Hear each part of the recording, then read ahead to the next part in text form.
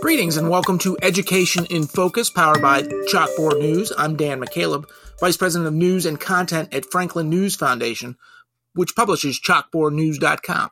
Chalkboard is a news website dedicated to issues related to K through 12 education. Joining me again today is Chalkboard's K through 12 editor, Brendan Clary. How are you, Brendan? I'm doing well, Dan. How about you? I am doing well, thank you, Brendan. We are recording this on Monday, November 20th. Thanksgiving Day is just a few days away. What are you thankful for this year, Brendan? Put you on the spot. Yeah, that's a great question. I'm thankful for my family. You know, I have two little ones that are crazy. Sometimes I'm sure they get picked up by the microphone. So, you know, very grateful for them and, you know, that they're growing like weeds here. So how about you, Dan? Thank you for asking, Brendan. Same here with my family. My kids have been away at college. They both go to school 1,000 miles away from my home in the suburbs of Chicago. My wife and I got to fly down and see my daughter, who got baptized in the Baptist church in Texas last Thursday night. Spent a few days with her.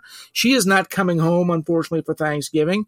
But my son is, and he's actually on his way home now. Could be home within an hour or so. So absolutely thankful for his safe arrival here and spending several days with him. Let me also say happy Thanksgiving to all of our listeners out there. Brendan, the federal government compiles data around reported incidents of bullying from schools across the country.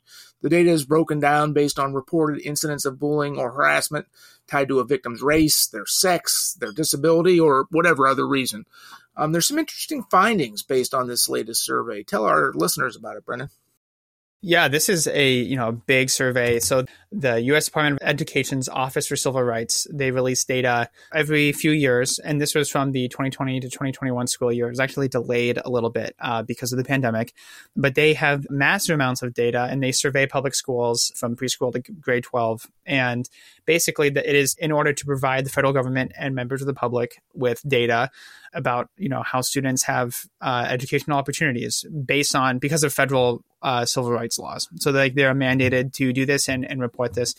So it's a massive trove. And so what I focus on in the piece that I wrote for Chalkboard was sort of just one smaller example of that, but it is a wide range of education related data. I mean, talking about harassment and bullying, different kinds of school offenses, different kinds of student discipline, different kinds of access to different courses. So sort of basically a lot of different sectors of the student experience at schools nationwide, right? A large swath of information. But what I found in that data in the survey that I've focused on so far is that white students were much more likely to report bullying, harassment on account of their sex or disability than other groups, which, you know, were more likely to report being bullied based on race or that different kinds of things. So it's just an interesting sort of breakdown in terms of how the data looks.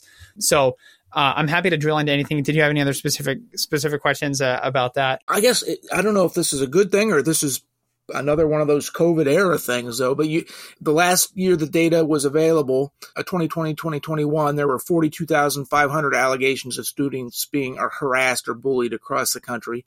That's down significantly from 135,200 allegations reported in the 2015-2016 school year.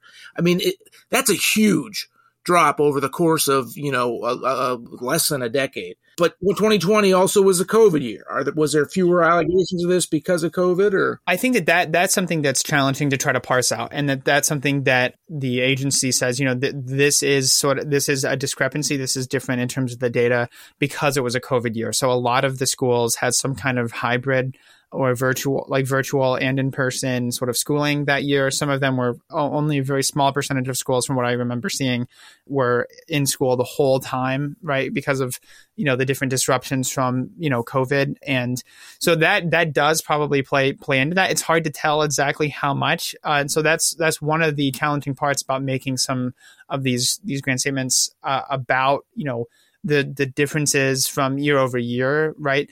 But what we can look at is percentages of those, of those allegations of harassment, right? Because those could be virtual. Those could be, I'd be experiencing this even on a virtual school, right? And so that, I think, does carry over from, the last decade, basically, and that's something that I wanted to get into, is basically over that time, how have students sort of differentiated and how do students of those categories sort of report bullying. And there was more white students reporting bullying based on their sex or disability than there was in the 2015-2016 school year. Right. And for blacks and Hispanics, though, there were more incidents of bullying based on their race. Is that accurate? Yeah, and I'm trying to look at the breakdown here, but yeah, essentially that there were more students, more white students were reporting basically that they were being bullied on the basis of sex or disability, and some of them, about 30% of white students said that they were bullied on the basis of race. Black or African American students, 37% of Black or African American students said that they were bullied on the basis of race, while only making up 15% of nationwide enrollment at schools. So there's, an outsized portion there based on saying, hey, we've experienced bullying, harassment based on race.